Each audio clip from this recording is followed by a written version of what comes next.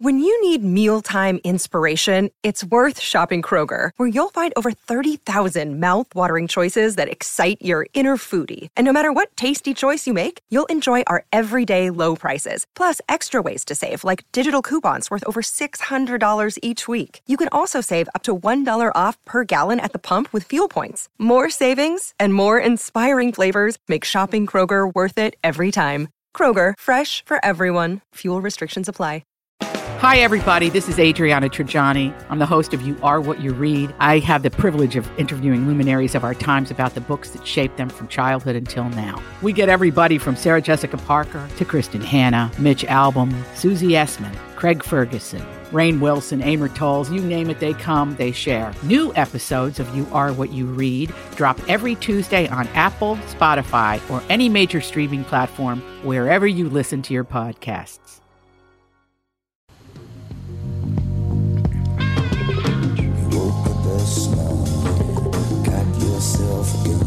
Welcome to the family on the Tom Bernard Podcast with co-host Catherine Brandt and Andy Brandt Bernard. Michael Bryant and Alex Rasmussen are not going to be here today. Michael Bryant's out of town, and Alex has got a sick baby. Well, he's not a baby anymore, I guess. He's got a sick little boy. Don't call him a baby. He's a baby to me. He won't like that. He probably wouldn't actually, like sometimes he does. Well, likes being called a baby still. 4-year-olds, if they're around babies, they want to be babies. But when they're around big kids, they want to be big kids. Yep, of course. They're torn. I suppose. They're torn. I suppose that's true. It is true. Michael Bryant, Bradshaw and Bryant, what's the latest? We're just trying to represent people who've been injured through no fault of their own. We're trying to talk to them before they talk to an adjuster or before they take a settlement that isn't something they should get based upon their injuries. How many people are out there not in the law business, that love to run around scaring people before you even get to them? Well, adjusters want to settle cases and they want to close files. So based upon that, they do what they have to. I think there's a lot of circumstances where they probably act as attorneys where they're not attorneys, and they try to explain people's rights, or they give them a certain view that if they look at it. And what I always say is this: if the adjuster really truly thinks the offer they made makes sense, they'd have them come see us. And that's exactly my question is, you have to understand who has your best interest in mind, correct? Well, you want to know what your rights are. Whether or not you decide you're going to hire us or not, that's a choice. It's a free consultation, and you want to understand what all your rights are and what coverages you have. And plus the fact I hang out with you, so you got to be a good guy if I'm hanging out with you. Maybe. Okay. Ladies and gentlemen, Michael Bryant, Bradshaw and Bryant. Doug, how are things going at Burnsville and Coon Rapids Nissan? Well, we're in first and second place for the year in Minnesota. That's pretty impressive. What do you think the secret is? Well, clearly people like overpaid morning DJs that can't throw a first pitch over the plate. That hurt my feelings on so many levels. Sorry. Some people actually like these goofy ads, but there's a lot more to it. I think people really like the one-price upfront approach. They know they are being treated fairly. Yep. The free 10-year, 150,000-mile powertrain warranty doesn't hurt either. So what's going on this month? Well, inventory's finally getting better. We've got 75 Rogues and 25 Pathfinders available for delivery this month, and Nissan just came out with 1.9% for 36 months for people with good credit. The way interest rates are climbing these days, that's pretty darn good, Dougie. With all those Rogues and Pathfinders, free powertrain warranty, and low interest rate financing, no wonder Burnsville and Coon Rapids are setting records. We're like the Aaron Judge and Roger Maris of Nissans. No, you're not. So what's new? Anything good? Tomorrow it'll be a good day to talk about all the movies that we've been seeing. And I still think you would like CODA, even though there are subtitles. Well, I might like CODA. Because there's only subtitles because it's deaf people talking to each other. Right. It's such a good movie. I told Katie Harms to watch it, and she watched it with her husband, and both Katie and Dana liked it. So it's not just a woman movie, like you're maybe a little suspicious of. Don't try to hang that on me. Forget it. Oh, you don't like a women movie. Don't start that. Well, I've heard good things about it. It's really, really good. The guy that plays the dad, I think he was deaf from birth. He has so much emotion in his face. Oh, you mean in real life? He's deaf in real life? Yeah, two of them. Troy Kotsur. Yes, he is deaf. Where is he from? He is from Mesa, Arizona. Mesa, Arizona. Oh wow, that used to be a small town. And then the Population 500,000. Well, now. It's not a small town anymore. Not anymore. Mesa used to be a farming town. It has was, just yeah. exploded. It's I remember. insane. In 1960, it had a population of 33,000. Yeah. I wish I would have known to buy up land back then. Oh, God, yeah. Well, your and then- parents lived in Mesa, didn't they? They lived in Chandler, which is very, that's right. very, very close to Mesa. And Chandler also used to be a little farming town, and now it's insane because it's all really close into Phoenix proper. And then the guy that plays the brother, I think he's from Minnesota, and he's also deaf. Daniel From Durant is from Detroit. Detroit, Michigan. Detroit Lakes. Oh, listen, Detroit and she's Michigan. working that Dang one hard it! right I thought there. he was from Minnesota. He's also born deaf. He was born deaf. And then Marlee Matlin. Matt Yes, Lynn. that's the Matlin. mother. Matt Lynn, yeah. I don't know if she was born deaf because I remember believe she was. She was a really big thing with Children from a Lesser God. And Yeah. then she was like all over the place for a long time, and she kind of talked. I think she can hear a little tiny bit. She can hear 20% in her left ear. Yeah, so that's pretty deaf. Pretty deaf. 'Cause, I mean, I had my mother who was, stone deaf. It was just for the last, 30 years of her life. Her and her hearing aids were enough Yeah. to drive you insane. Yes, indeed. She couldn't hear on the phone. She couldn't hear this. She couldn't hear that. She could not hear my voice at all. Really? Yeah. It was really bad. I wish we would have learned sign language, to tell you the truth, with her, because I didn't Yeah. ever get to have a real conversation with her for a very long time. Yeah. Yeah, even yelling at her. And then, Starkey was nice enough to give her some really, really, really high-end digital hearing aids that the first time she put them on, she was like, "You can't, what? I can't even believe this." Yeah, Starkey was great. There's no doubt about that. Yeah, they really tried hard. And even those, most of it was probably user error, knowing her. Well, could be, yes. But, they helped for a while, and then all of a sudden they didn't. And it was a great, big, huge thing. So living with her hearing loss, it really affected her life. It affected her self-esteem. She didn't want to go anywhere. Remember when we had an invitation to the governor's mansion for dinner? Yes. And your mom came? Yep. And my mom refused to go. And Yeah, she why? didn't wanna- she wouldn't Because come, yeah. she can't hear anything. And she doesn't want to look stupid. Yeah. And She didn't look stupid. She might have thought that. I'm telling you, people who can't hear are left out of everything because they're just sitting there and everybody's laughing and talking and they don't know what it's all about. No, they're just kind of sitting there. Yeah, they're disconnected from the world. And Yeah. this movie really showed how that works, that, hearing people have no idea what it's like for people that can't hear. And you don't run into that many deaf people, so it's No, not. It's I don't know not if like, I've ever met a deaf person. Really? Yeah. Well, your grandmother was deaf.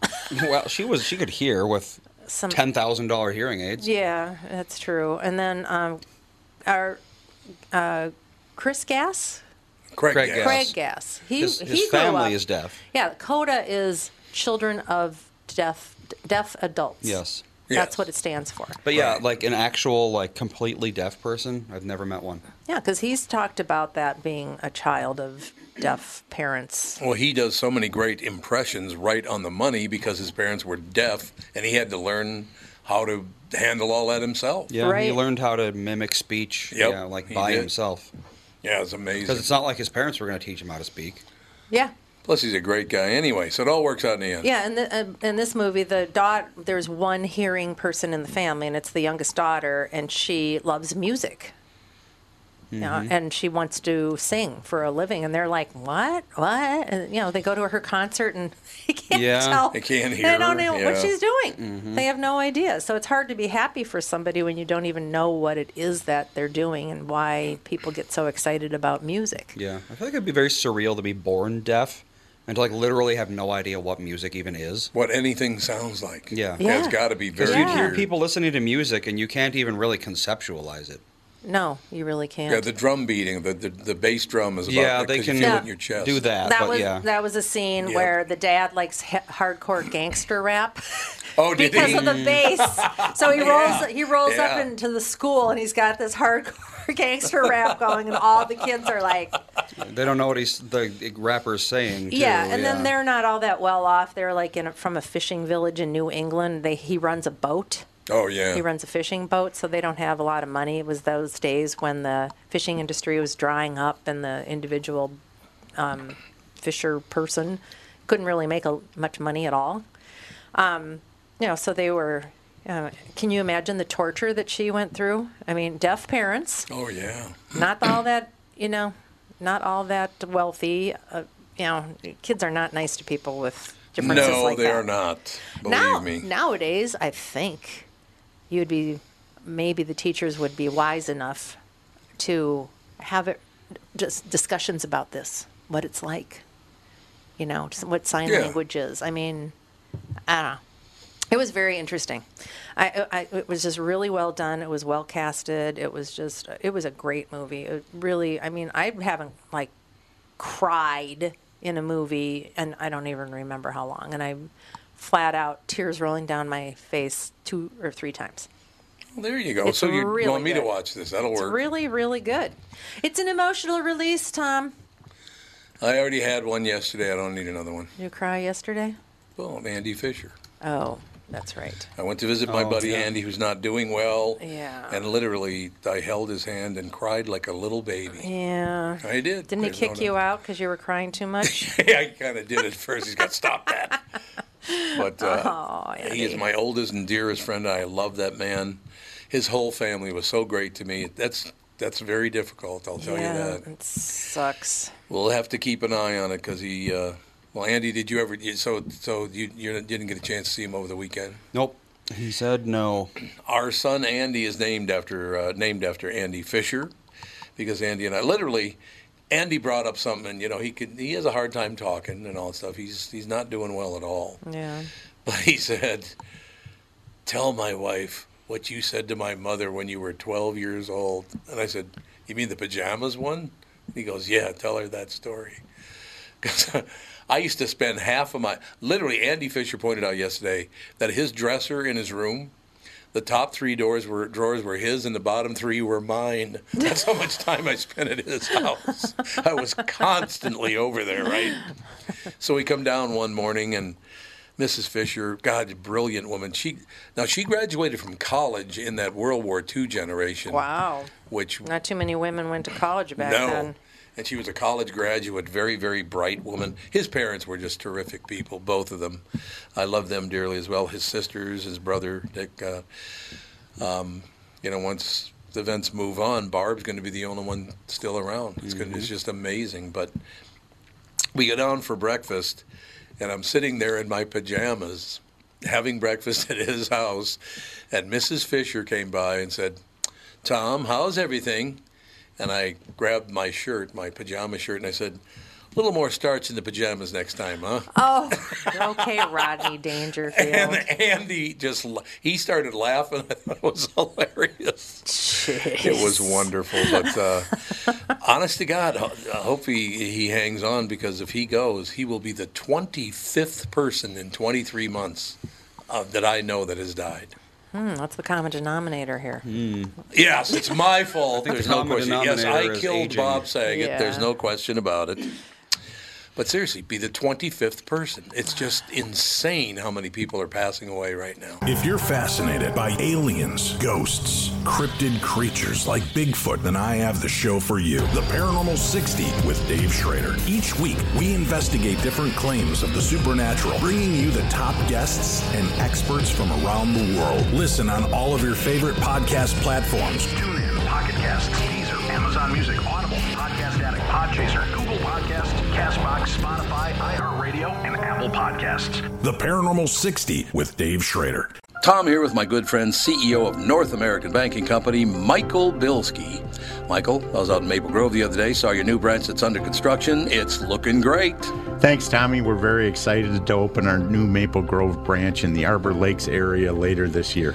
Well, the way I do math, that's the 6th North American Banking Company, and you only have 5 fingers. How'd you get to 6? I used my computer. We better not ad-lib. All right, we won't ad-lib. Never mind. People, Well, you're not that good at it. Oh, yes, that's true. That's, You're right. we have locations in Roseville, 50th in France, Hastings, Woodbury, and Shoreview. One thing I like about being a North American Banking Company customer is I can do a lot of my banking online or on your mobile app, but sometimes it helps to go in and talk to one of your friendly bankers in person. Everybody loves when you visit, Tommy. We hope to see you in Maple Grove soon. So why not bank with my banker, North American Banking Company, a better banking experience, member FDIC, and equal housing lender. You all have helped build MyPillow into the incredible company it is today and have trusted in Mike Lindell to give you a great night's sleep. Mike's latest incredible deal is on the Giza Dream Sheets, which you've heard me rave about before, that's for sure. These sheets are made from the world's best cotton, Giza. They are ultra soft and breathable, yet extremely durable. Right now, the Giza Dream Sheets at its lowest price ever. These sheets are 60% off, coming in as low as $39.99 with promo code TOM. We have Spencer on the line. Spencer is? Mm-hmm. Spencer, how you doing? Okay, can you hear me okay? I can hear you wonderfully. Fantastic, thank you. I've been having a lot of trouble getting in, but I have 3 different browsers, but I finally made it through my Chrome. I have, Firefox, I have them all, but I'm here. Well, okay then. So what's going on, Spencer? You're going on. I'm working on setting up the Elvis comeback documentary with Steve Binder. Steve wrote, he directed the original Elvis special. We had Baz Luhrmann write the foreword to Steve. Oh, sure. Which our doc is based on. That's in production now. I was just on a bunch of calls trying to get the Darius Rucker interview set and all kinds of stuff. So I'm busy, and I've got another half a dozen things in the oven, so it's all good. You have another half dozen things in the oven.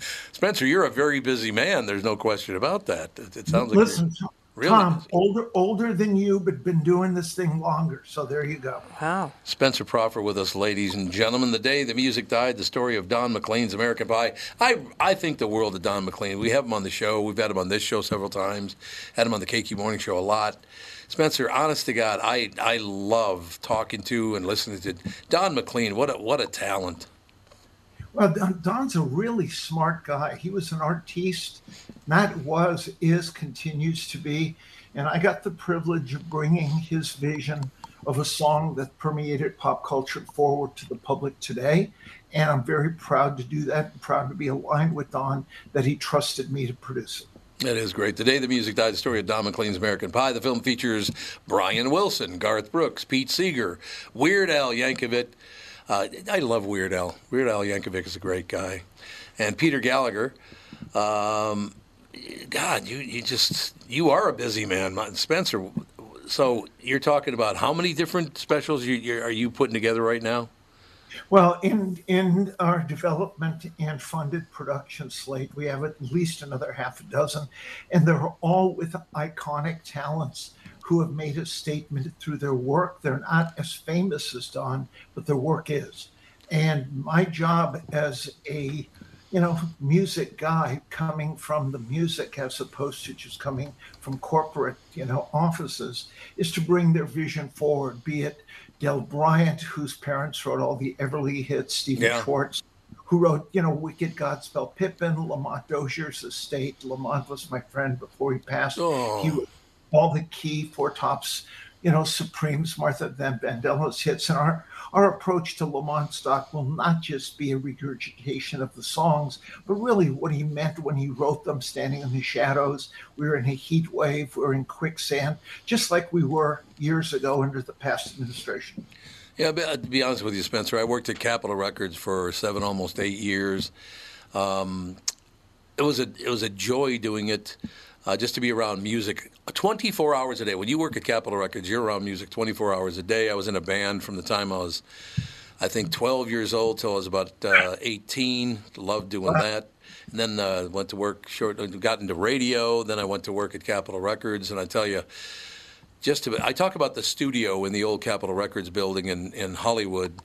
There's a studio, and it's still, last I checked, I shouldn't say it still is, but the last I checked a short time ago, the Studio A at the Capitol Records building, you go in there and the same microphones that Frank Sinatra and Dean Martin and all the Johnny Mercer and all these people used are still there. Have you ever been in that studio, Spencer? Not only have I been there, I mixed my Little River Band record there for Capitol. I made 2 albums. Oh my God, Spencer! Carmen Apice's King Cobra Band. Basco Bennett and I had an overall production deal while I had my label at CBS, which became Sony. I was producing records for Capitol. That is phenomenal. So you and I worked for Capitol at the same time. That's amazing. Well, you worked for them. I worked with them. Who was president when you were there? Don Zimmerman. Yeah, Don Zimmerman was great, and Walter was the marketing guy. Walter. Yeah, Walter was great. Walter Lee. What I did. Yeah, Walter Lee. What I did with Don is, do you remember the John Butcher records? Yes, of course, absolutely. I produced and arranged them all and mixed them. And what happened was that the people at Epic, Don Dempsey, Tony Martell, who were the gatekeepers of my label deal, did not believe black artists could rock, notwithstanding Hendrix. But to his credit, Don Zimmerman did. And when I made the Tina Turner album, which was on UA, ultimately subsumed by Capitol, I did think that black could rock because you don't have to be colored, you don't have to have any demarcation to be a rock star. And the guys at Capitol got it with John Butcher.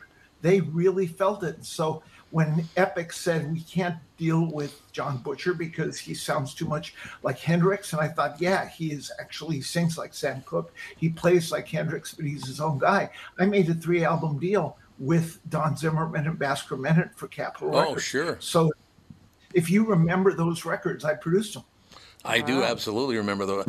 I got to tell you a very quick story. Spencer Proffer with us, ladies and gentlemen, CEO, music and media producer, and strategist. Hanging out with the Little River Band was a ball. I love those guys. Very, very nice people. And Glenn Sharrock, I used to take him around to interviews and things like that. You couldn't find a nicer guy than Glenn Sharrock.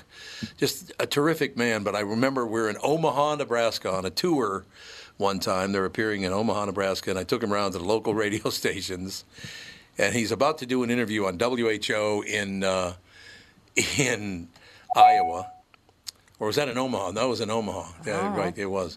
But anyway, I take him into the studio, and I said, now, do you know a lot about the Little River Band? Because whatever you need to know, just ask me. If you have some questions, you're kind of wondering if you should ask or not, just ask me first, and we get it all done. And he said, no, I love this band. Little River Band's a great, great band. And I got it covered, so don't worry about it. I said, okay, well, I'll just stay out of the studio then. I'll listen to it in the lobby of the radio station.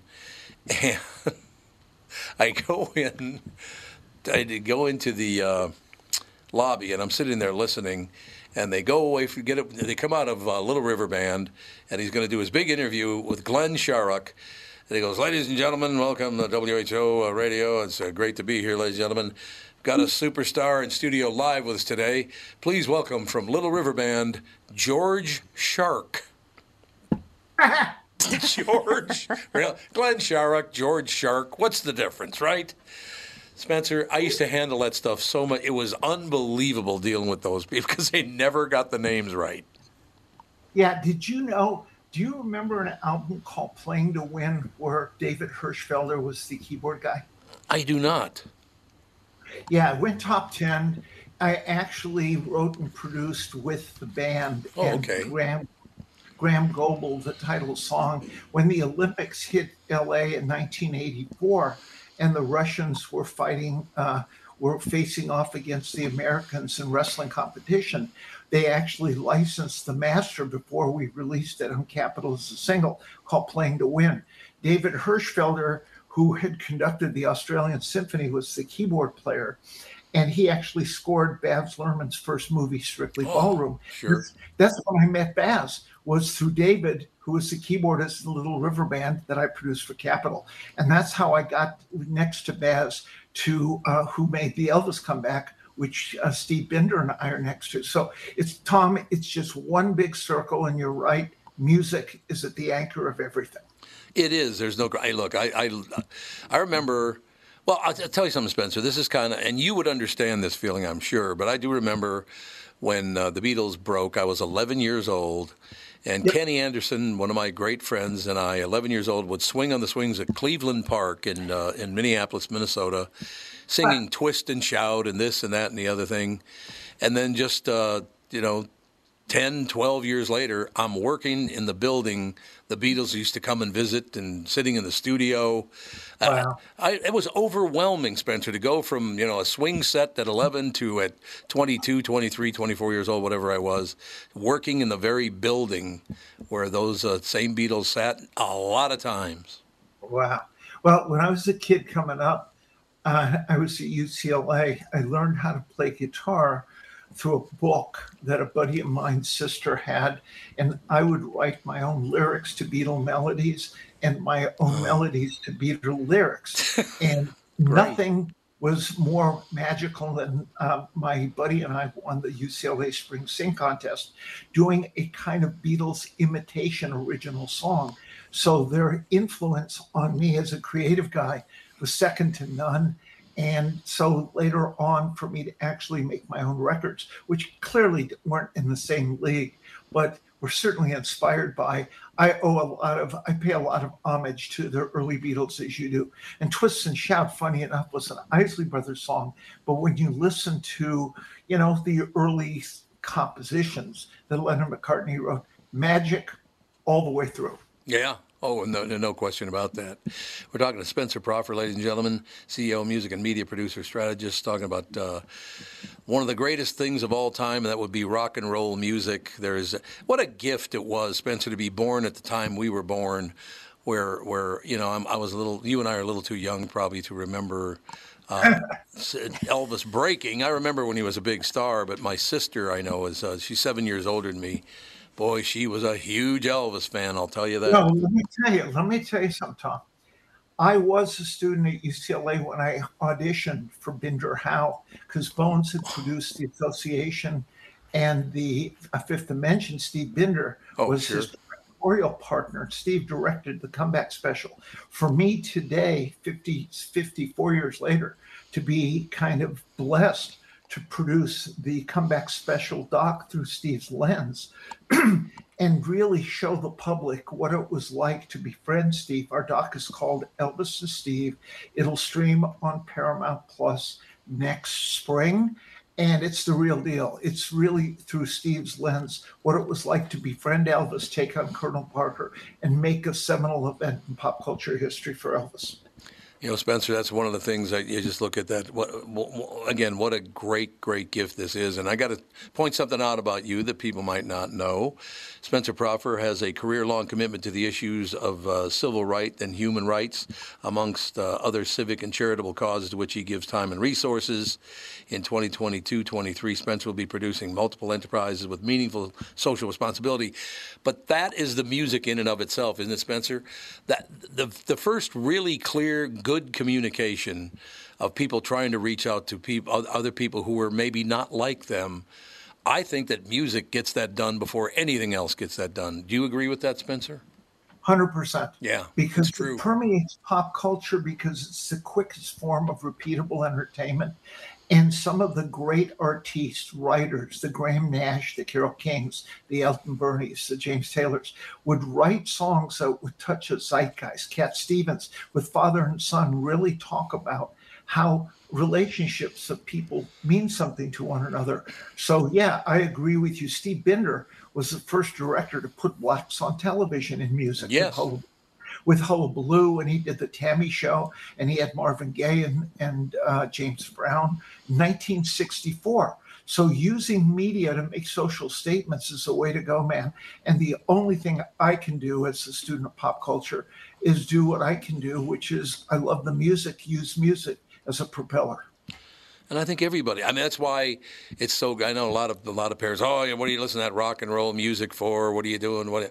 Hey, it's good that we all did, because I learned a great deal by listening to the Rolling Stones, the Beatles, of course, the Temptations, the Supremes. I mean, all the crossover areas. If you paid attention, you realize we are all the same, and music gets us there, which is just what a gift. That's what McLean did with American Pie. Yeah. Yep. When you listen to that 8-minute opus, he speaks to social issues, cultural issues, emotional issues, and he wrote it from his lens. And then to be able to bring it forward to kids today, 50 some odd years later, is pretty cool. But again, it's what you said, Tom. It's music makes the statement and it's interpretive. Lucy in the Sky means something different to you. Strawberry Fields means something different to me, but that's the beauty of music. You can interpret it. It could mean whatever you want. What McLean did, to his credit, in The Reason We're Talking, the doc on the day the music died, was he opened up his heart, his vision, and his soul to talk about what he meant. And he revealed that. And I think that's really interesting to kids today in the year 2022, 23. God bless Paramount Plus for having the vision. Bruce Gilmer, Bob Backish understood what the vision was, and they said, go for it. And we did. It is. You got a good point there. Streaming has done so much. Streaming is phenomenal. I know people get angry. It's like, oh, my God, digital's taken over the world. But the streaming part of it, I don't mind, Spencer, because you get to see and hear so many great things because of streaming now. It's wonderful. I agree, 100%. And I kind of personally, at this ripe old age of probably the same as yours, I've doubled down on it because it's a vehicle to get the things that have meant something to me for the last 40 plus years out to the world with a new vehicle, which is streaming. I think streaming's fantastic. I got to tell you something that I've told Don McLean this several times, but I'm 24 years old working at WDGY Radio in Bloomington, Minnesota. I'm the nighttime disc jockey, and I'm barking out up a storm back in those days, a lot of yelling and screaming and that whole deal. And I'm rocking out as much as we're going to rock and roll all night long, Spencer. It's going to be unbelievable. And then I was somebody handed me a 45. They said, you need to listen to this because this is you. This has got you all over it. And it was Don McLean's song called Wonderful Babies. That is one of the most touching songs. Now, here's a guy who can tell a story through music like no one else. And you would talk about American Pie, brilliant. But his song, if you've never heard Wonderful Babies by Don McLean, it's one of the sweetest yet scariest songs I've ever heard. Because the baby's wondering, am I going to make it through all of this craziness? Yep. It's wonderful. Hey, Tom, do you understand? I'm sure you do because you're such a in-depth music guy. If you really understood the lyrics to Vincent, sure, it's about Vincent. But Vincent van Gogh, he had mental health issues. He had emotional issues. Why did he take his life? I think for Don to actually encapsulate that in poetry was brilliant. Well, he nailed it. I am so looking forward to, I'm working with Don now on bringing that forward for all generations. And we're going to do an illustrated children's book on what it is. It won't be on the lyrics. It'll be on the sensibilities of it. And I want to put a symphony orchestra behind the melody and have somebody of today read what the lyrics or what the sensibility of the song means. I think it'll touch generations. But Don saw that in 1969. Lots of credit to him, man. He is a poet. And the great thing about that is, and I'm glad you pointed out it was 1969, because I think, Spencer, what we're going through right now with the people's hatred of one another, their political arguments, if you don't agree with me, I hate you. And it's kind of like it was in the late 60s, 67, 68. My neighborhood burned to the ground, and it never recovered from all these years later. But I think the only way we're going to get through this, I hate you because you don't agree with me, is through music. I think the only way you get out of this is through music. What do you think of that? I think that you get through media because music is a component of media. That's why streaming is cool, because you can visualize the music. But I agree with you because, and it's funny, I'm working on some initiatives now for the Pentagon, the Department of Defense, where music marries the military because there's no donkeys or elephants on the bullets. Exactly. Lincoln was a Republican. Roosevelt was a Democrat during World War II. The guys who serve take care of the people who they serve for. And years ago, God bless Quincy Jones, was the EP on an event I produced headlined by Kiss and Beyonce on behalf of the Marine Corps called Rockin' the Corps. And we wanted to show that music really touched the guys out there fighting. Bob Hope did it in the 40s. Yep. I'd I'd like to be the guy to do that in the 2000s. And I agree with you. I think that not that music and media can galvanize the world, but it can help. Oh, there's no doubt. I think, songs like American Pie, Stand By Me, where I'm going to be working on a documentary on how that song touches people. I actually think that we're onto something by using media, and that's the gig that I have. I don't have a job except taking out garbage. So for my wife, that's during COVID, Tom, I've really mastered that one. But the punchline is it counts to me. It means something to me. It means something to my kids. And I hope it means something to the world. One of the reasons Elliot hooked us up to do this podcast is because you get it. And I don't mind speaking to somebody like you who gets it, because I think the world should understand what we're trying to do. You trying to make me tear up over here, Spencer? You pill? No, I've never been to Minneapolis, although I was supposed to go to a KTEL meeting there years ago. Oh, God. I used to do I was the voice of KTEL for years. Oh, my God. Yeah, I was going to do something there, but I didn't because I didn't. But anyway, the punchline is, no, the fact that you're in Minneapolis, but yet you want to reach the world from your platform, I think it's fine. It's admirable as all hell. It doesn't matter if we're in Cambodia or if we're in, a hole in a bunker. As long as we want to say and do something that counts, why not do it while we're on the planet? No question about it. Another example I can use, Spencer, because, you and I are about the same age, no question about that. But I'm telling you, there's an album that got me through the Vietnam era and all the violence of the late 60s. After that had all gone on. What's Going On by Marvin Gaye. I used to listen to that album about 5 times a day, both sides, as a matter of fact, Spencer. It saved me from being depressed as hell about the state of the world. Not only are you spot on, Lamont, God bless his memory, when he was alive, he was there. God. And when he wrote How Sweet It Is, Berry Gordy wasn't as big a fan of Marvin's social cultural approach to, what's going on and what he wanted to say, but he did give him the opportunity to do it. With Lamont, he had to disguise his feelings, wrapped into things like The Same Old Song and Standing in the Shadows, which were pop songs. But really, when you go deep into the lyric, which my doc will do, we're going to find out what he really meant by that. We are standing in the shadows still. Now in 2022, it is the same old song, whether you're on the left or the right. And I remember, Tom, when back in '69, I was going to UCLA. I was in law school. I was marching for the SDS, of Students for Democratic Society. Sure. I was actually a leader of the Southern California branch. And I was a big believer that you could have an opinion about the war. You could have an opinion. And today, we're in the same place. It's only 50, 60 years later. But the point is, we're all allowed to speak our voice and our hearts. And let's just try and unite as a race, because we're all going to wind up in the same place anyway. We are indeed. And the one thing about that man also, Marvin Gaye, that if I held on to a belief in God, it was probably because Marvin Gaye, who just always talked about how sweet it is and how we can get through this and what's going on and all the rest of it. Marvin Gaye, for younger people, was murdered by his own father.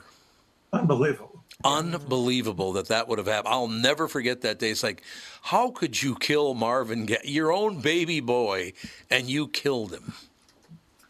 You know the story of Sam Cooke, don't you? Oh, God, yeah. Well, actually, if you wouldn't mind repeating it, Spencer, I'd love to hear it again. Well, you know it better than I, and you have a much better radio voice than I can ever have. You're All fine. I know is that Sam Cooke, A Change Is Gonna Come, was probably a song that was 10 years ahead of what's going on. Yeah, and it spoke to the fact that a change is going to come and people are dying, and then Sam Cooke gets shot.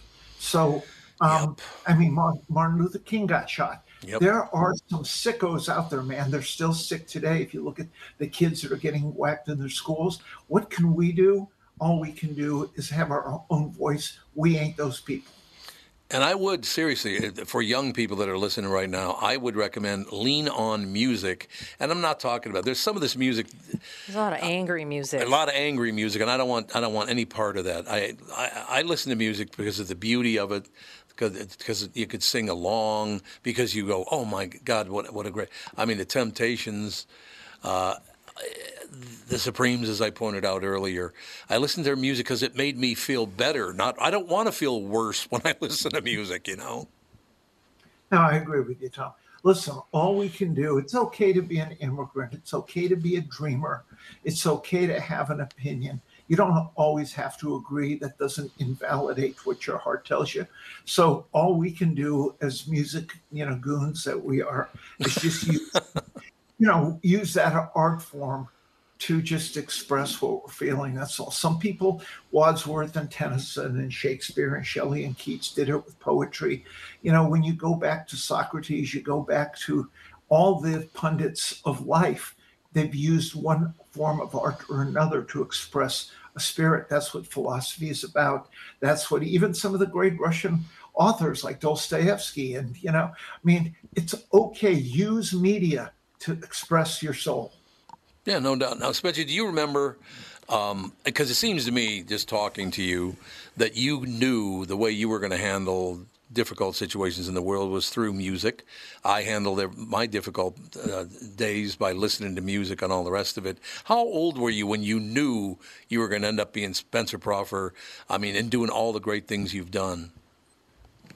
How old was I? Yeah. Well, how about this? I came to America, Tom, when I was 6 years old, and I got the shit beat out of me as a kid moving to Albuquerque because the only people my parents knew from concentration camp settled in New Mexico. God. And I understood what it was like to go up against it early. So I kind of felt like the lyrics to, there's a great line in the Dylan song, Like a Rolling Stone, which really touched me, which is when you ain't got nothing, you got nothing to lose. And so I kind of felt that back in 1965 when I had nothing. I was poor. I ate off a hot plate as a kid coming up. And I just felt like, hey, the only thing I can do, the only way is to go up and to keep, like Michelle Obama says, they go low, you go high. And I've just tried to go high with everything I've done. If sometimes I hit it, sometimes I didn't, but I sure tried. Don't you think our American politicians, well, world politicians actually, because England and, most places in the world have huge problems now. But, we should maybe pay attention to that instead of just beating someone into the ground, maybe you could try to understand what they're talking about. We're not a lot of, and to tell you the truth, Spencer, I'm not a Republican and I'm not a Democrat. I'm kind of a centrist. So I get yelled at by both sides. It's really a thrill.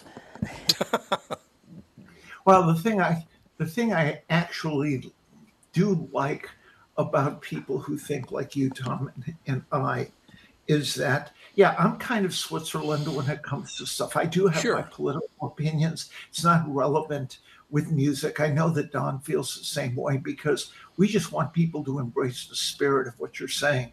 So being a centrist is okay with media. You don't have to lean left or lean right. All you have to do is lean correctly. And I think my hat's off to Al Gore for his efforts for climate change. I think that affects the world. I don't think just because you're a Democrat or a Republican, you can avoid the fact that the world has an issue with climate change. So you should support that. If you're a Republican, great, wake up. If you're a Democrat, you embrace it. It's all okay. Just make a statement. That's why my hat's off to Al Gore when he made Inconvenient Truth. He tried to use media to make the statement. No, he did. There's no question. I'm hoping we get by this current era a little quicker than some people would like. I would like to get back to the point where I can have a differing opinion than other people, and I don't care if it's from the left or the right. I got my opinions, and it doesn't mean that I hate you because you disagree with me, but I don't need somebody else's ill will coming back at me either. We can just maybe. Well, Spencer, don't you think one of the problems we have and the real problem we have with politics in America, there is just too much money to be made by being a severe politician on either side? No question.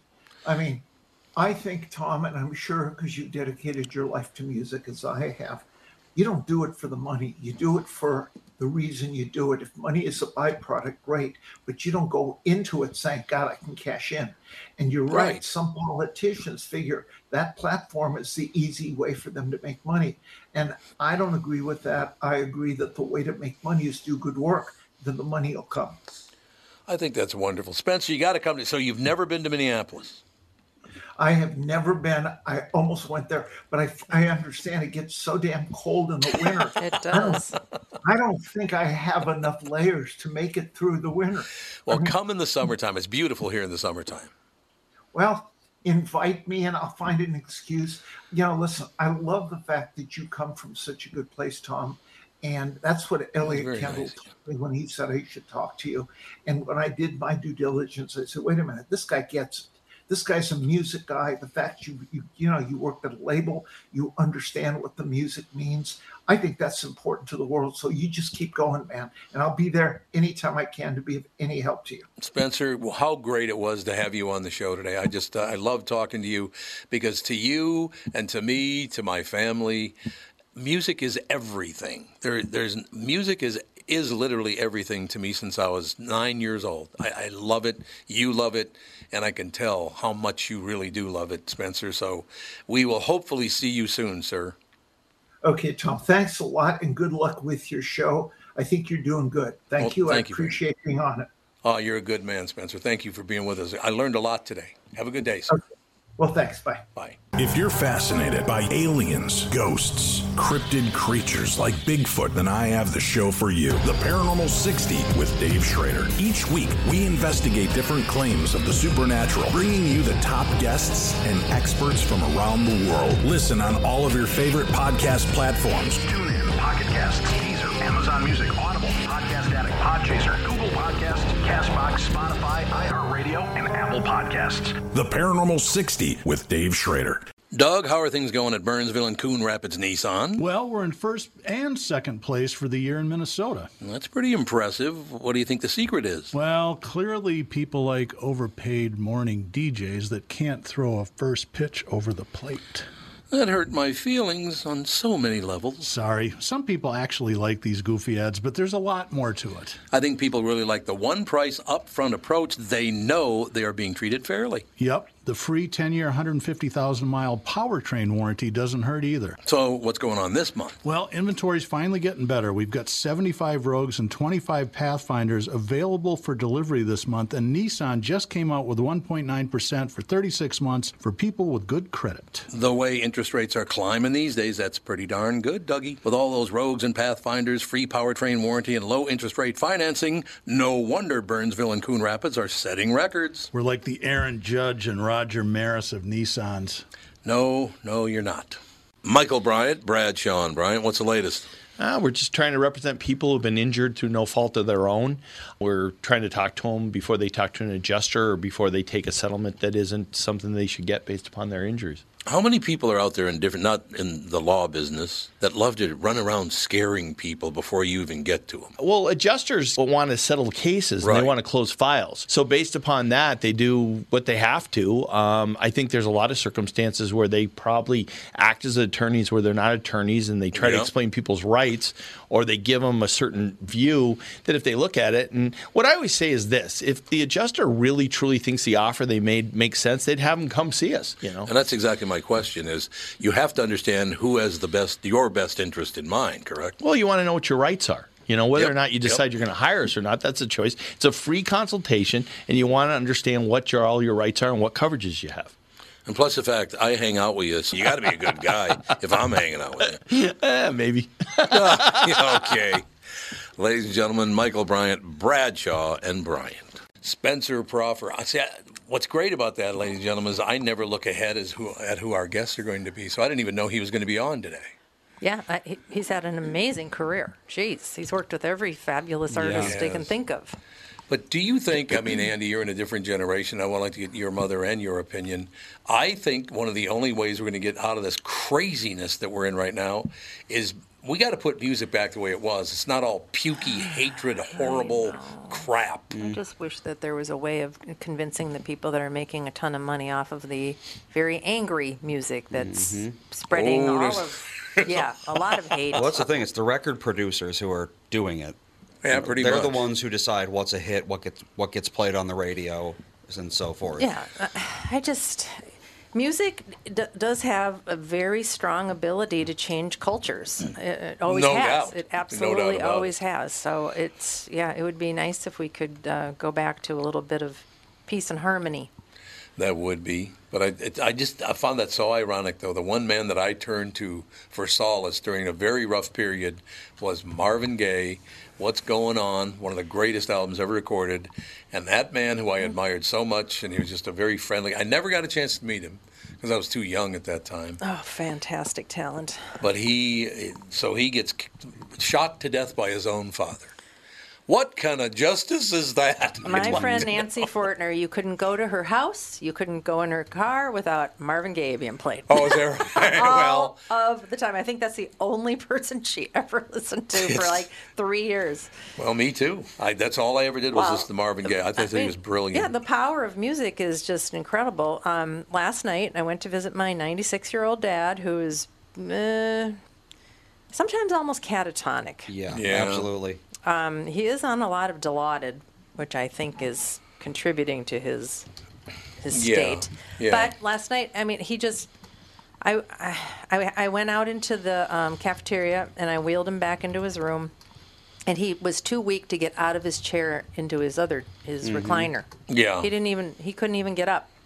That's where we're at with him right now. And I was just like, instead of just sitting there having him groan and moan and make weird noises, I said to myself, what would be interesting to him? So I played polka music. Mm-hmm. He likes polka. Oh, my God. He's Polka, singing polka, along with the polka music. You can talk to him. Hey, Really? Dad, how are you doing? What do you think? Do you want to go very do good. something? You don't even get a response, or you get a huh? Pardon? Yeah. And he knows the word chocolate. He comes he knows right that up word. with a word, Yes. with the word He chocolate. knows chocolate. Do you That's want a true. chocolate? Yes, he says automatically. Always Yep. wants a chocolate. And he was singing along. He knew the songs when they were coming on. Here's a guy that can't remember that you're in the room with him. I know. A lot of times, but he can remember the words to Roll Out the Barrel, and I don't even know. Because of great memory. Once again, great memories of that song. Absolutely. It is hard to be in a bad mood when you're listening to polka music. It's very cheery. It's very, very cheery music. And, I remember many years ago, we used to go to all of these bohemian dances down in the New Prague, Vesely area in Minnesota, where there's a lot of Czech, Bohemian, German settlers from the old days, and it's kind of remained that way. And we'd have these fabulous weddings where they'd be playing polka music and everybody would dance. You remember, I brought you to a couple of them when you were little. I mean, the 100-year-old people can run out there and they can dance like crazy to polka music. It was such a fun time. And it's great music to just dance to and just be happy. It's very Oktoberfesty. And it was really nice to see him actually singing and responding to something. One of my favorite things of all time, since I've known Catherine Brandt, was going down to Vesely to a wedding and meeting a 92-year-old relative of hers. The 92-year-old relative's name was Young Jim. I'd hate to see old Jim. Well, there were a lot of Jim Simon. We had a lot of Simon relatives, and there were a lot of young Jim, old Jim. They didn't have Junior. There was no Junior. Right. There's Young Jim and Old Jim. Right. Yeah. It was. We should go back to the Greek way. What's Jim that? the Elder and Jim the Younger. Yeah, there you go. Well, it's basically the same thing. Makes you sound more esteemed, I suppose. So when you're 90, I'm Jim the Elder. I'm not old Jim. When you're 100, you're still Jim the Younger. Yeah. Or when the older one dies, do you become the elder? No, I think it's like Pliny the Elder. He was a famous author and such. Well, I think he was. If you're an author, you definitely want to remain elder. But his nephew was Pliny the Younger. Okay. And I'm pretty sure he was Pliny the Younger until he died. Oh. That's just like a title that you get. It's like Young Jim, He's Young Jim no matter how old he is. Well, that's true. There's only a senior and a junior, and then there's 2, 3, 4, if you want to carry down the line. Yeah, which you don't see too much anymore. That is kind of a title. I don't know if I've ever met a third. Thurston Howell III? I've met juniors and seniors. Andy Fisher's a third. Is he? Andrew Joseph Fisher III, yep. Huh, well, there you go. That's the one you've met, ladies and gentlemen.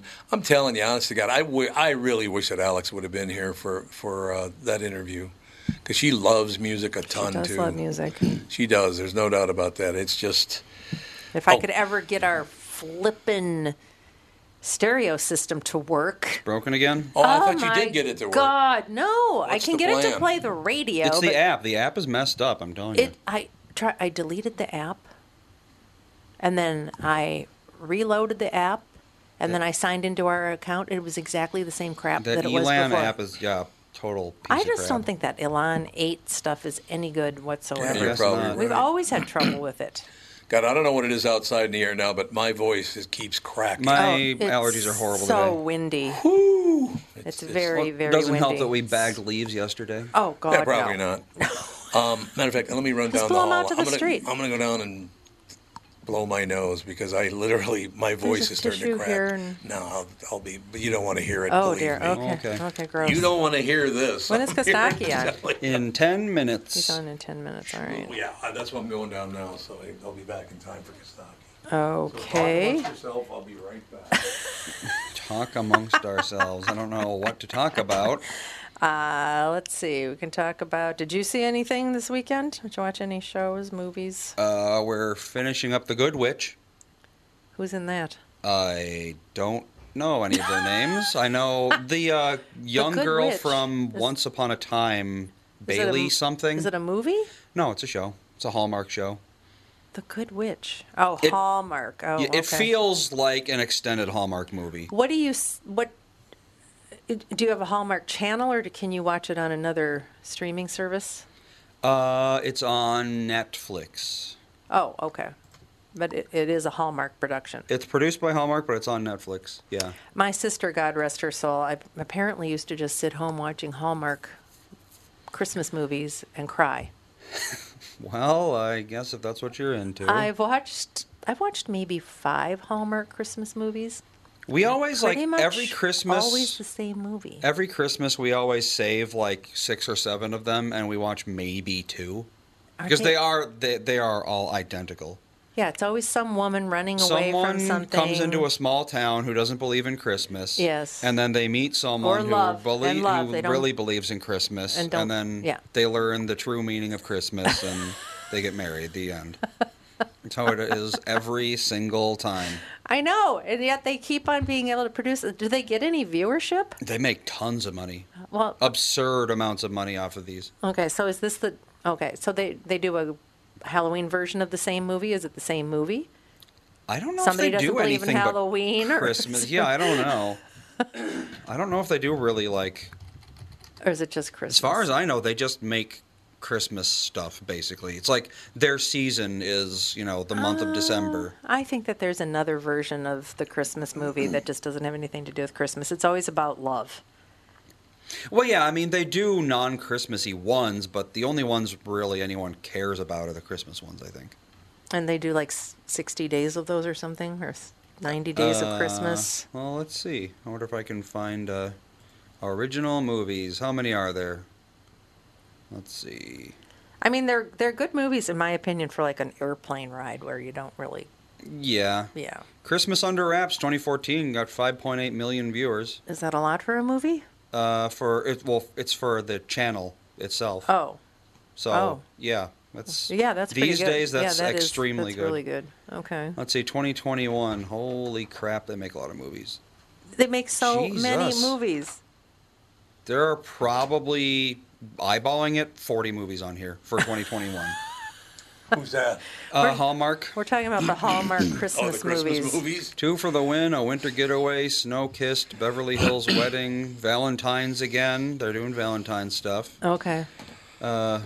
Baby, It's Cold Outside, Sweet Carolina. Baby, It's Cold Outside. Sand Dollar Cove doesn't sound very Christmassy. Huh. So, yeah, I guess, they do it all year round. It's just, Sweet Pecan Summer. Sweet That's Pecan definitely Summer. not about Christmas. Yeah, Andy was just talking, 5.8 million viewers for a Hallmark Christmas movie. That's pretty good. Well, people are looking for some solace. They really are. That's why I think music is going to have to move a little more friendly. I think that's why people get kind of almost like, it's almost like a romance novel. They read the same author. It's basically the same book, but it's just a little bit different. Melissa says they have a fall season rush as well. Oh, okay. I think that is. It's just like it's the 9 Kittens of Christmas. Kittens of Christmas. I want to watch that one. That's very cute. Mm-hmm. But yeah, let's see. Control V or Control F. Christmas. 278 matches. So they have 278 movies with Christmas in the name. Wow. Well, that's good. So, yeah, that's quite a few. And we better get watching. That's not even including things that, there's one called Taking the Reins, which I'm assuming is about reindeer. Oh. So, I'm hoping. We have Joe on the phone.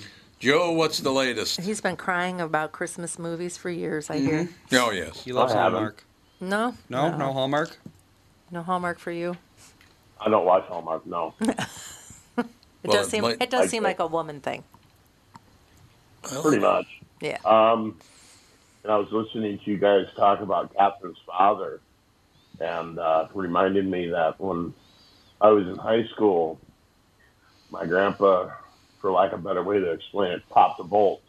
Didn't remember anything. My dad and I would go visit him, and he'd be sitting there humming, and he wouldn't realize he was humming until my dad told him to knock it off.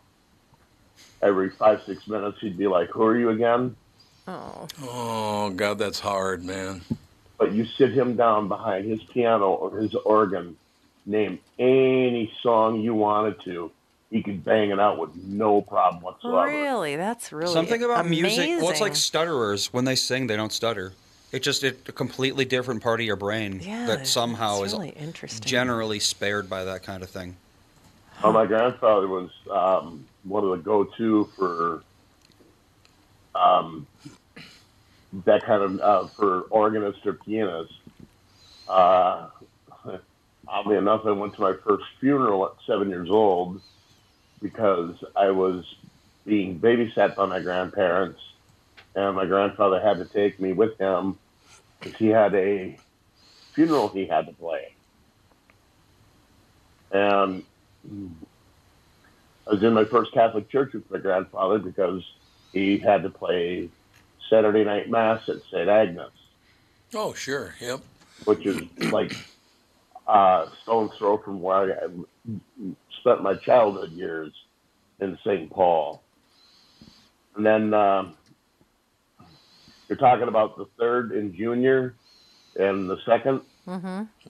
Well, my grandfather's name was Frank Steinhauser Jr. the Second. Huh? Junior the Second? Junior the Second? My dad's name is Frank Joseph Steinhauser Jr. the Third. Really? Huh, it's like compound. Yeah. So why did he go with Joe for you? What happened? My mom told him flat out, not a goddamn chance in hell you're going to name my son that. I kind of thought that might have been it. I thought that might have been the situation. No, they compromised. I'm Frank. I'm Joseph Frank. Oh, okay. Oh, there you go. Oh, there you go. There you have it. What else? Generations of Frank Joseph, and then it's like, let's name this one Joseph Frank. Screws everybody. It all works out in the Thanks, end. folks. Oh. Yeah, I guess that the playing the music is all muscle memory. I mean, he played organ at First Baptist Church down there in 9th and Makuta for close to 50 years. Oh. He was the lead organist, for lack of a better term. And every Wednesday during choir practice, he was there. Saturday choir practice, he was there. Sunday, he was there for choir practice before church, and then again after church. I mean, you could even blindfold the man and he'd be able to play. You know, one of my favorite stories about your family is we're sitting here one day. Well, you know, one of the members of Soul Asylum, we're talking about music, and all of a sudden Feedback Frank's name comes up. And they're talking about Feedback Frank, and Joe calls and goes, Feedback Frank is my dad. I'm like, what? I couldn't believe that. I know, that was crazy. Who was that who was bringing him up? It was Doug, right? Yeah, Doug Sprinthal. Yeah, Doug and his, wasn't he, Yeah, there was someone else. From Soul Asylum. Yeah, a guy from Soul Asylum, but weren't they related somehow? I think, I think so, yes. Step-siblings or something? Yes, I think that's exactly right. That his dad married his mom, or some deal like that. Right. All right, Pally, we got Kostaki coming up in a couple of seconds, but I want you to pick the next story I'm reading, okay? I'm going to give you 3 titles. Which story should I read? You ready? Sure. Sisters' claim about Sacheen Littlefeather raises eyebrows. Do you know who Sacheen Littlefeather is? Yes. Marlon Brando lady. Yeah, that's exactly right. She's the Marlon Brando lady. She's famous for being associated with Marlon Brando. Yes, exactly. Okay, so we got sisters' claim about Sacheen Littlefeather raises eyebrows, or I can go with Brazil politician throws hand grenades at the police. Well. Okay. It's one way to solve and cause many problems. Yes. And the third one, the final choice would be man allegedly killed a guy who chided him over his manners. He said, you have bad manners, so he kills the guy. Oh, we got to listen to more music. That's all I'm saying, people. Just listen to more music. You'll feel much better. Emil says the 2 guys we're talking about are stepbrothers, apparently. They're stepbrothers. That's exactly what it is. Yeah, very good. All right, Joe, thank you, sir. Article about music. We're going to have Kostaki on in a couple of seconds, so I appreciate you calling in, Pally. Right on. Talk to y'all later. Have a good day. Bye. If you're fascinated by aliens, ghosts, cryptid creatures like Bigfoot, then I have the show for you. The Paranormal 60 with Dave Schrader. Each week, we investigate different claims of the supernatural, bringing you the top guests and experts from around the world. Listen on all of your favorite podcast platforms. Tune in, Pocket Casts, Deezer, Amazon Music, Audible, Podcast Addict, Podchaser, Google Podcasts, CastBox, Spotify, iHeartRadio, and Apple Podcasts. The Paranormal 60 with Dave Schrader. And we are back with Stretch's picks. You know, Tom, there's a lot of analysis that goes into these picks. Yeah? And I highly recommend betting, of course. I always recommend betting. Yeah, absolutely. So who's winning this thing? The Kitties, the Pack, the Bears, or the Purple? None of the above. Those are all the teams in the division. I know that. Well, who's your pick? I'm going with Sabre Plumbing, Heating, and Air Conditioning. What? It's not a football team. I know, but it's a hell of an HVAC company. They do the most thorough system tune-up in the industry. Sabre is one of the largest Bryant dealers in the state, which means you save. Yep, I'm going with Sabre and Bryant, doing whatever it takes to keep you comfortable. It's also the smartest time to call and schedule your furnace tune-up with Sabre. Get the most thorough tune-up in the industry from the people who keep my home comfortable. Oh, one more thing, Tom. What's that? Visit saberheating.com. Tom here for Shift Real Estate. I met the folks from Shift Real Estate last year on our way to Key West and loved their story. Shift Real Estate saves home sellers thousands of dollars on real estate fees because they list for a flat fee of $5,000, and that includes photos, MLS listing, online marketing, and the assistance of a full-time realtor. Tell Shift about your home, and they will tell you how you can save $10,000 or more. Shift Real Estate, the common sense way to sell your home. Visit shift2sell.com because life is expensive enough. Let me know when Kostaki's ready to go, if you would, Andy. He is on, and I want to see when this generational divide shifts, because Dad said something, and I thought he was talking about something else, and I want to see what Kostaki thinks. Okay. So you were telling a story about how you were sitting there, and someone comes up and hands you a .45. So Kostaki, what was he handed? He thought gun, you thought beer? No, I thought gun. It was a record. It was a record. For old 45. You don't remember 45s? My goodness. Yeah, I was like, someone handed you a .45? That's a weird thing to do. It's like, no, we got not a bank 45, to not rob. a gun. Yeah. A single. I should have said he handed me a single record. So what was your first thought when you heard that? 45? I literally thought gun, then beer, and didn't think of record there you at all. go. But I did have 45s. It's been a while. 45? God, yeah. I don't know if I've ever seen a 45. Maybe at JB's. He has a bunch of those records. Yeah, they're kind of coming back. Are they? Yeah. Oh, people love vinyl. People are loving vinyl. We just had Spencer Proffer on, one of the great producers out in Los Angeles, music producers. It's been a great show. And Joe called in. Now we got Kostaki Economopoulos. I mean, how could my life be any better? He laughs. These are the questions. These are the questions. So the Vikings had a bye week, so you can't complain about them. So that's good. That's good. Yeah, the Falcons lost as usual, so we can't complain too much about that. Tom Brady and Aaron Rodgers are losing again. Oh my God! They're not just terrible. Yeah, they both look terrible this year. It's really interesting. They do. Yep, you're right. Losing again, and not just invites to Thanksgiving. Oh, was that an inside shot at his wife or him? Well, they're both a little, upsetting to family at this point. Well, it's only about $500 million at stake. What's the difference? Yeah, that's right. Oh my goodness, can you imagine the amount of money? Oh, God. When he's the one whose income is dwarfed by the spouse? Exactly. How is that possible? He's only worth about $200 million. Big deal. I know. All over social media, they're talking about how their divorce is getting so contentious. It's like, you've got all the money in the world. Just, decide how many hundreds of millions you can live on and just move on. Yeah, for real. Why even argue? That's a good point. I'll take $100 million and then I'm good, Yeah, you do you. Don't worry about the rest. I can live on $100 million. And they each million. have lots of income ahead as well. Yeah. Yes, they do. Right. No, but even if they didn't, I mean, God, they're going to live another, 50 years, maybe? Yeah, what are they arguing about? The Frette sheets or something? I mean, what could... Yeah, I know. They can afford anything. It doesn't matter. You know what it is? They're both coming to the end of their careers. That's exactly what that is. That they're worried about, because Tom Brady. Well, the problem is, or the thing is, even once he retires from being a quarterback, he's going to be a coach or he's going to be a consultant or something, and he's still going to make $10 million a year. So it's like, is he really coming up on the end of anything? No, I suppose he's not. going to be. Yeah.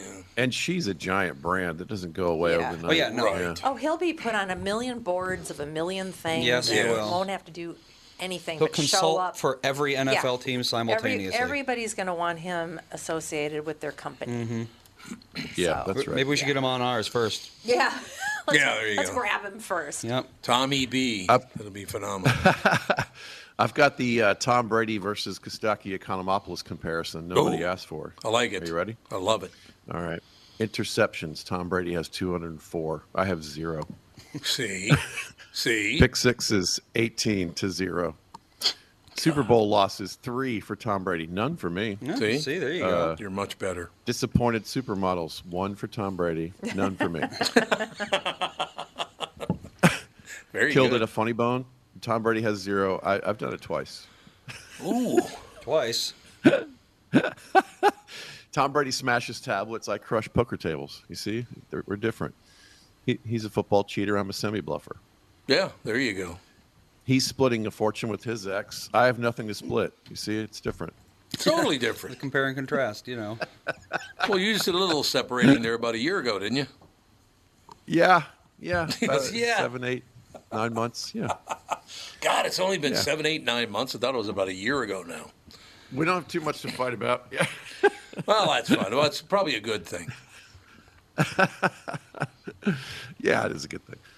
Sorry, my voice is weird. I just woke up. Oh, believe me, my voice, because of the dust blowing through the air the leaves. up here. The leaves falling. The leaves falling. My throat is completely clogged up. Oh, goodness. I flew in. My flight was late. I flew home last night, super late. I was in Atlanta telling jokes at the Punchline all weekend. It was really fun. Oh, yeah, absolutely. That's a hell of a flight, though, from Atlanta to Los Angeles. That's a long flight. It is, and it was late, so I'm just sitting on the tarmac for an hour before we left. Yeah. That's always fun. Yeah. So back to Brady and Rodgers. They both got upset, and not just by kids running across their lawns. You see, they're old. See? At this point, they're the two old guys from the Muppet Show. Yes. Statler and Waldorf. That's right. Yep. Hey, look at you. God, how do you remember that stuff? I don't know.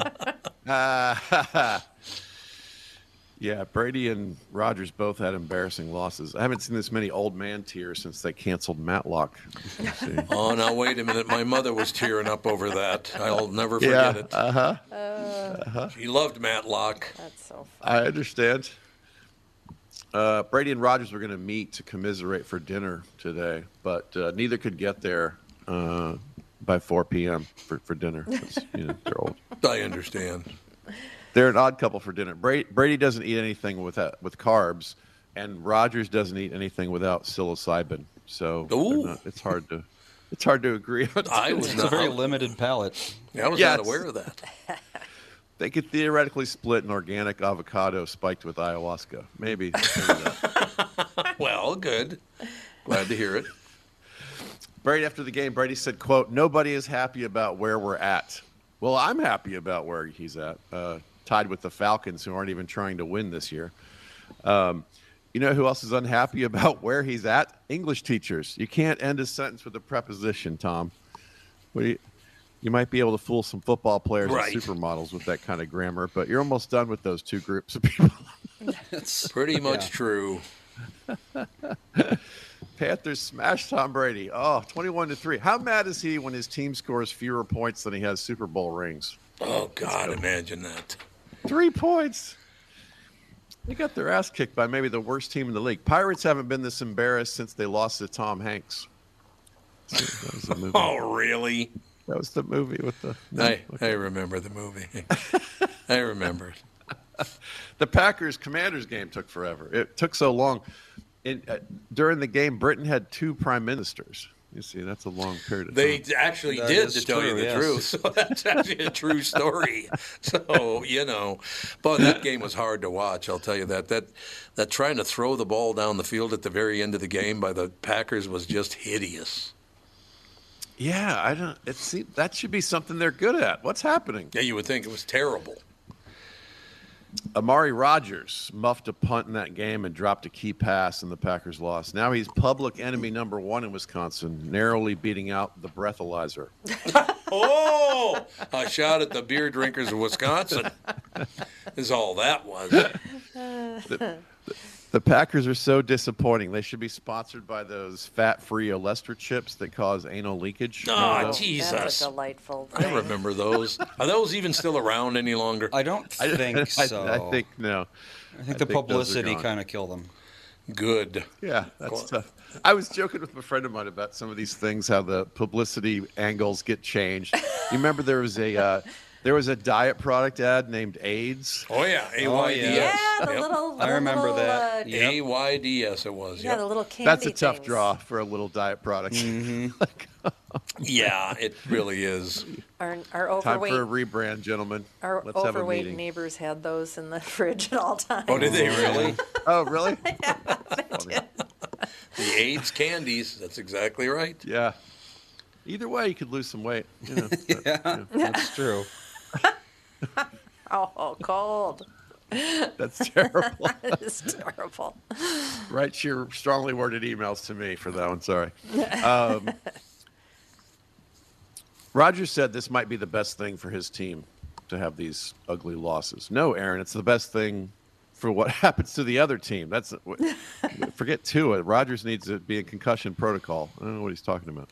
Yeah, he said nobody expects the Packers to beat Buffalo this week, which is the first time America can agree on something that Aaron Rodgers said. That's very true. Yeah, they're not going to beat Buffalo. That ain't happening. Oh, man. They look terrible right now. They do. He's playing so bad. State Farm raised his deductible. Turns out you don't want the Rodgers rate. Ooh. I forgot about the Rodgers rate. Very good. All right, here's a joke up your alley, Tom. Up my what? Up your. Thank you. This joke where the sun don't shine, Tom. Yeah, thank you. Thank you very much. To celebrate the Dolphins' perfect season, they offered 1972 price concessions at the stadium. Oh, yeah. Wow. For 75 cents, you get a Coke and a handful of Quaaludes. Ooh, that's good. 1972, everybody. Quaaludes. The Dolphins are actually good, which ironically sounds like a statement that would make you fail a concussion test. This guy thinks the Dolphins are good. Get him into surgery immediately. Well, they're better. They are a lot better. Yeah, Tua looks good, and I like him not just because he has the same number of vowels in his name as I do. You got a few. We got a few. Yeah, we're vowel brothers. You're just missing the E, right? Yeah, he's got mostly A's, I guess. I got mostly O's. We got a hell of a name put together for Scrabble. Oh God, I suppose. I suppose that is true. Christian McCaffrey now a Niner. Let's see how that goes. Usually, when a super Christian goes to San Francisco, it ends badly. Oh yeah, that's not going to be smooth. There's no doubt about that. Whatever do you mean?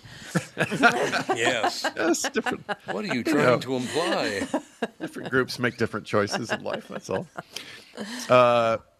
Could have been worse. Christian could have gone to Detroit. Christians and Lions, not historically. See? He tied her all in, ladies and gentlemen. He's very good at it.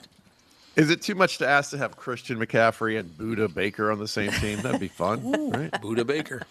Maybe they could sign Mohamed Sanu.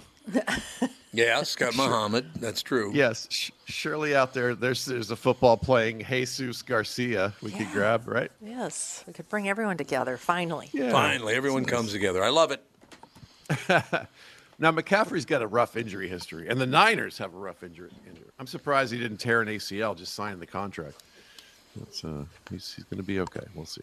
All right, last joke. I like this one. Lego's last joke, and I like this one. That's really nice. Get ready, you everybody. actually like a joke you're about I to saved tell. it for you. Good. This one's a bit of a pun. I don't do a lot of pun comedy, but this one's good. Rams owner Stan Kroenke ordered to pay $571 million to St. Louis for moving the team to L.A. Oh, that's a bit of change. Yeah. Talk about an arch nemesis.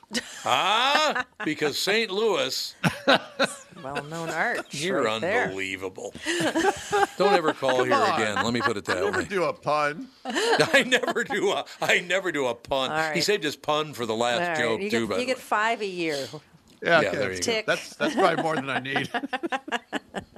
One could only hope.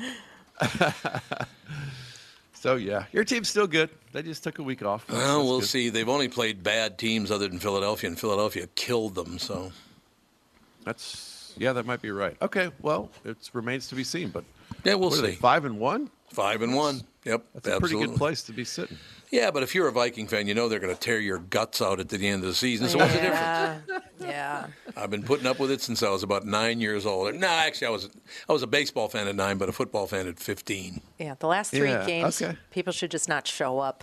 Yes, exactly. Empty That's stadium. exactly right. If you don't knock this crap off, we're not coming to the games. Well, that's the problem. You don't know when the last game's going to be. Yeah. It could be at any point. Yeah, as soon as they start looking bad, you might as well just forget it.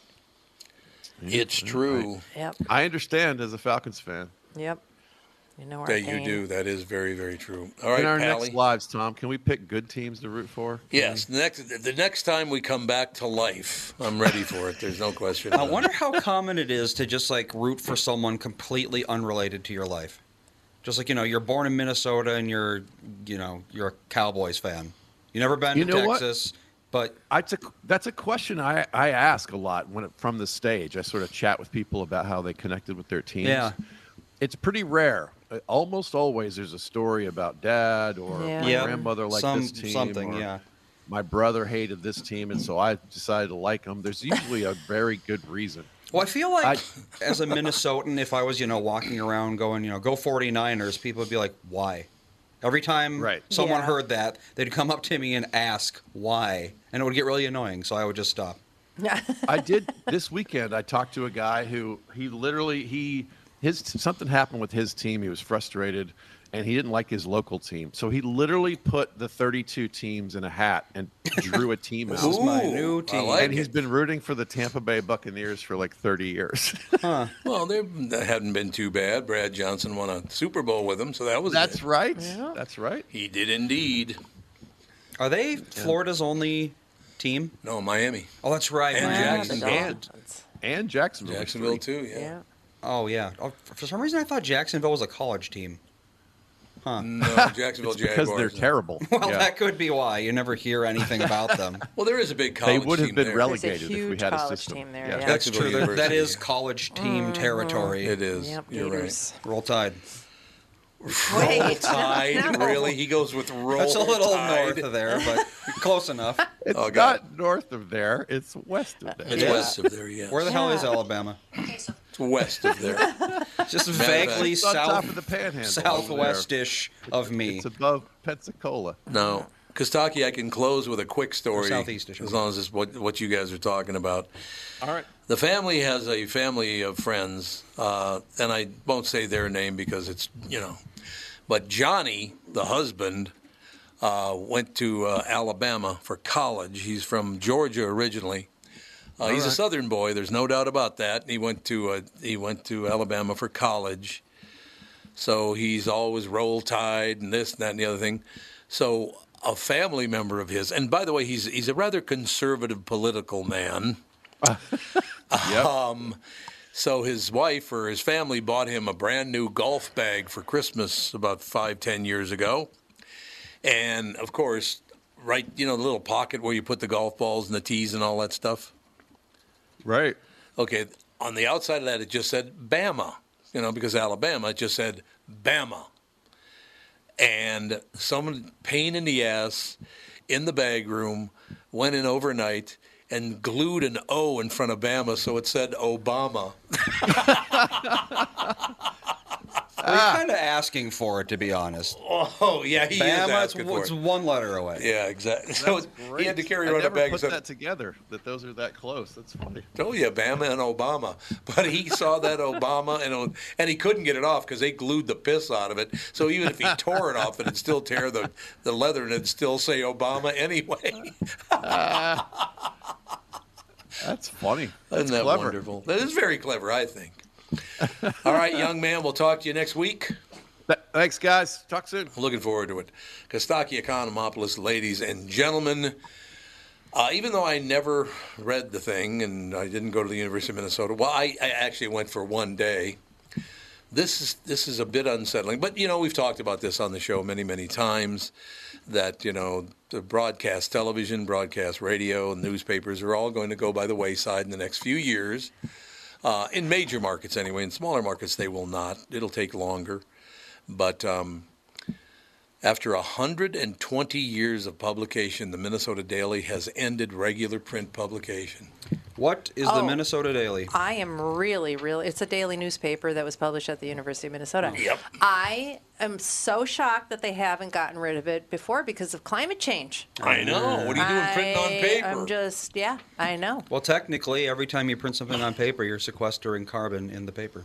So, well, there you technically, go. though, that's not how people that are worried about climate change works. So no, yeah, it's true. That and once again, it's just more litter all over the place. And what are they? I know. I mean, know they should have killed it off years ago. Are they doing an online version, or what are they replacing it with? Well, I will read the story because it's just like I said. I only went to the University of Minnesota for one day, and it was never my kind of newspaper anyway. They used to go after me quite a bit up there. I had letters to the editor. Oh, did you? Printed in there, and I was quoted a couple of times. I wish I would have kept all those things, but I don't remember it. I don't really care. But yeah, it used to be like the thing to go to campus and read that. It was true. If you had been on the University of Minnesota campus in early March 2020, you could have picked up what might be considered a collector's item today. As the campus and the rest of the world shut down and went virtual due to the COVID-19 pandemic, the Minnesota Daily suspended print publication, announcing that there will be no physical edition of the student newspaper until in-person classes resumed. Students have since returned to classroom, but the ink-on-paper version of the Daily has not. As reported earlier in Racket, what is Racket? Is that a news site? I have no idea. Must be. Sounds like a meta-news site. Leadership at the paper decided not to resume regular print publication. As the Racket article put it, the print edition of the Daily was quietly killed off, never to return. That meant that the last regular issue of the Daily, which started publication in 1900, was published sometime in early March of 2020. The last copy of the paper collected by the Minnesota Historical Society is dated March 2nd, 2020.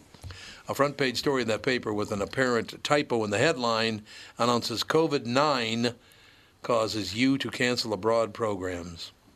COVID-9, COVID-19. What's the difference? COVID-9. Maybe that's why. The copy is a sort of rarity because at the time so few of them were printed.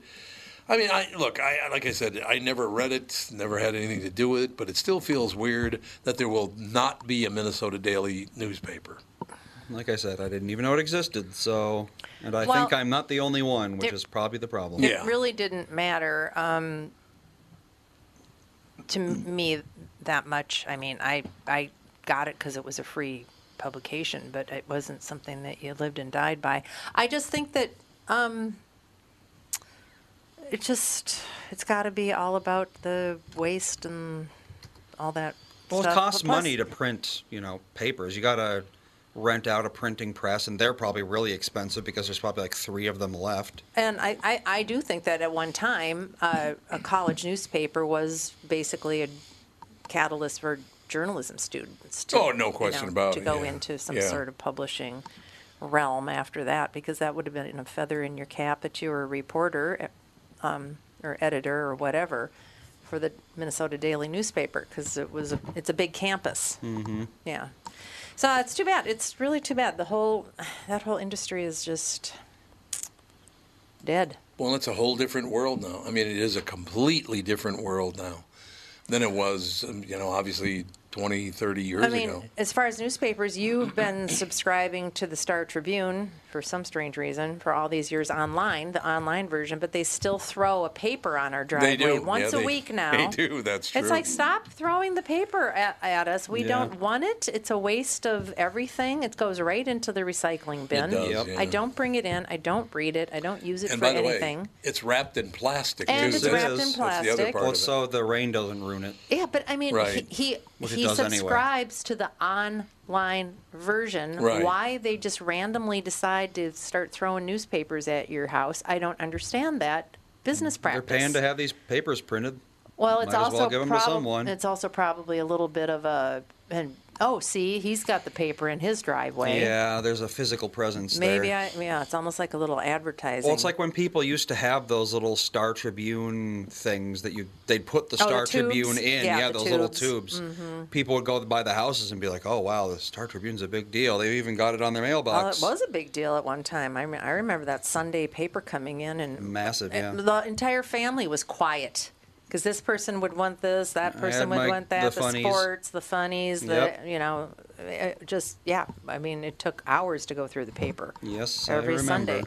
Oh, it did, yeah. That paper used to be literally about 3 inches thick, the Sunday paper. Loaded with ads and all that kind of stuff. And we even got the paper for a very short period of time just because of, I think the funny papers for you guys. Mm-hmm. Yeah, there you go. Because I didn't really read it after a while. Well, it's funny because, what age would you guess that I was when Calvin and Hobbes stopped being printed? 9, 8, 9, 10? Yeah, I was 9. You were 9. But I mean, Very good, Nana. That's a long time ago. Yeah. I was 9 once Calvin and Hobbes went away, I really stopped reading the funnies. Yeah, you were big mad. I was not happy about that. You wanted to write letters to the paper. Mm-hmm. Why? And he just quit because of some sort of thing about the comic. They wanted to shrink the cells or something. He basically felt that the medium was not allowing him to be artistically free because it's like more ad space, less comic space. Because he used to do these massive full-page, full-color comics. Yeah. And they'd say, no color because color ink costs more money. And then they'd say, oh, we got to put an ad down here, shrinking your space. And eventually he just got fed up. So what is he doing nowadays? Being a recluse. Really? It's impossible to find him. You can't interview him. Nothing. Really? Yeah. Who are you guys talking about? Bill Watterson. Really? Yeah. So he had all those books, the Calvin and Hobbes books. He still makes money off of, selling Calvin and Hobbes. He gets royalties, but he doesn't, he doesn't do interviews anywhere. I think he's done, one guest comic since then. Really? For some other comic that he liked. But, he doesn't want to be talked to. He doesn't want to talk about it. He just doesn't do anything anymore. Nope. Maybe he's got a pseudonym and he's doing something else that we don't know it's him. Well, maybe he's like me. If I had Calvin and Hobbes money, I wouldn't do anything either. You just sit at home all day. I don't know. Back in in those days, did you make enough money? Oh, I'm sure he made tons of money. Oh. Okay. Calvin and Hobbes is world famous. all the attire, the shirts, the hats, and all that stuff too. That was a great comic strip. Well, actually, the merch was never made. He doesn't want merch. Oh, I thought they never did make the merch. I remember that, but they never did make it, huh? Any merch you see of Calvin and Hobbes is illegitimate. Really? Yeah, like those popular stickers back then where Calvin would pee on something. Remember those? Right. Those were all illegitimate. They were bootlegged? Yes, they sure were. Well, there are still stickers you can put. You see a lot of pickup trucks with that little figure. Well, now it's the pickup trucks peeing on other pickup trucks. Yeah, which is so stupid. But exactly. God, I just remember looking at that and just the look on that little boy's face when he was eating frosted coated sugar bombs or whatever they were. Chocolate frosted sugar bombs, yeah. Frosted sugar bombs? Yeah, chocolate frosted. Chocolate frosted sugar bombs. I don't know. Chocolate something like that. And, it just was so funny because that's what all the kids wanted was the... I still remember the name of the fake cereal in Calvin and Hobbes. Yep. 30 years later. That was a great thing. One time he belched so hard that his head went triangular. You know, that's funny. That is funny. I love that It was stuff. hilarious. And they're riding on that sled, which seemed like forever to get down the hill that they could have a conversation. And it's like, they could have a long conversation while sledding down the hill. Yeah. It's like, are you on a mountain? Oh, it was a great time to be alive. Mm-hmm. It was indeed. What the hell of a show. The three of us just holding down the fort. What do you think of that action? Look at us actually having things to say. A couple of great guests, though, we have to admit. Kostaki was on. Well, yeah, absolutely. The guests and, of course, made all the Spencer difference. Proffer. Yeah, Spencer Proffer. Yeah, he moved. His name isn't the name that he came to America with. No. He changed his name. Right. Moved from Germany. Interesting. Mm-hmm. Born in Germany and moved when he was 6. To New Mexico, of all and places. why was that again? He said why he said that there was a... Well, he was born in 1948, so... Yeah, he's 73 then? Yeah. So, I mean, being born in 1948 in Germany... Oh, yeah, very bad. Not a great time to be in Germany. No, not at all. But, yeah, what a career. I mean, to come from that kind of background and to do all of the things that he did is amazing. Michael Bryant just texted me from wherever he is. So, how did the podcast go today? Still on the podcast, Michael Bryant. Well, I can say this. Joe has been sober for 2 years as of yesterday. As of yesterday? Really? Congratulations. Congratulations, Joe. That's amazing. Fantastic. Mm-hmm. Keep up the good work. And is it next March? It's going to be 10 years for me, right? It's next March, I think. That sounds... Yeah, because we... just did our 10-year for this show. And I didn't drink during this show. Yeah, you did. During the very, very beginning. Oh, during the very beginning? You quit like halfway into the first year, I think. So, it would be March of next year. So it'll be 10 years in March. 10 years, wow. 10 years. Indeed. I remember what we did the next night after I quit drinking. I took you guys out to dinner, and he said, well, we won't drink. I said, you can drink all you want. Right. I don't care. We just watched, what was the movie we just watched with Sigourney Weaver? The Good House. The Good House. Yeah, we didn't know. Really good. It was just advertised on a streaming service. Yes. And I was like, oh, Sigourney Weaver and Kevin Kline? Kevin Kline, He's both terrific in it. Yeah, both good actresses. And it was not what we thought, because the trailer would lead you to think that it was sort of a comedy. Yeah, right. There's so much a lot of comedy. that. They always market everything as a comedy, and then it's not a comedy. Not so much a comedy, but it was really good. And it's about her, alcoholism issues, and it was very well done. But it doesn't beat you over the head with it. No. It's the way she handles it. Absolutely. I remember for like 10 years ago, maybe even longer now, we would go through... like the online catalogs of movies, and I don't know what thing it was on, probably Vudu, and we'd go through the comedy section and we'd find something and be like, oh yeah, that looks pretty funny, and then we'd watch it and it's like the most depressing thing in the world. Yeah. Remember how they used to do that all the time? They call it a black comedy. Yeah. Because it was like all tragedy and then one joke, so it qualifies as a black comedy. Yeah. All right, that's going to do it. We will talk tomorrow. I don't know if Alex is going to be in tomorrow or not because Sage is a little sick. Sage stops. That cold was very bad, so he's going to be sick for a while. Well, he's been sick since Friday. Friday? So, yeah. He's going to be sick for probably until Friday. Yeah, and they ran around like lunatics all weekend, so he didn't get any rest. So it might linger a little longer. Who knows? Hopefully he'll get better soon. Ethan was sick for like 3 weeks almost. I know, poor baby. Eth. Yep. I hope everybody feels better. We'll be back tomorrow with the family.